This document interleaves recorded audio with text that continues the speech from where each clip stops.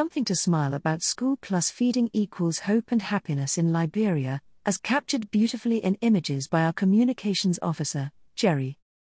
It can sometimes be difficult to get the children to smile when they are receiving their food. As this photo shows, I've often wondered how it would feel to be awaiting a meal in school. Feeling hungry, and maybe slightly anxious.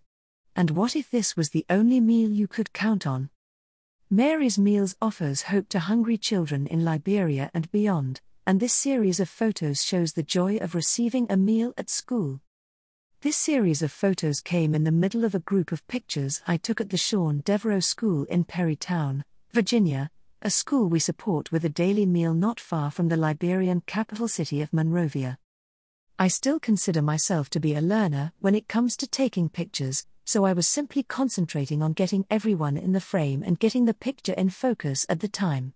It was only when I downloaded them from the camera that I saw the beautiful smiles on the faces of the boy and the cooks.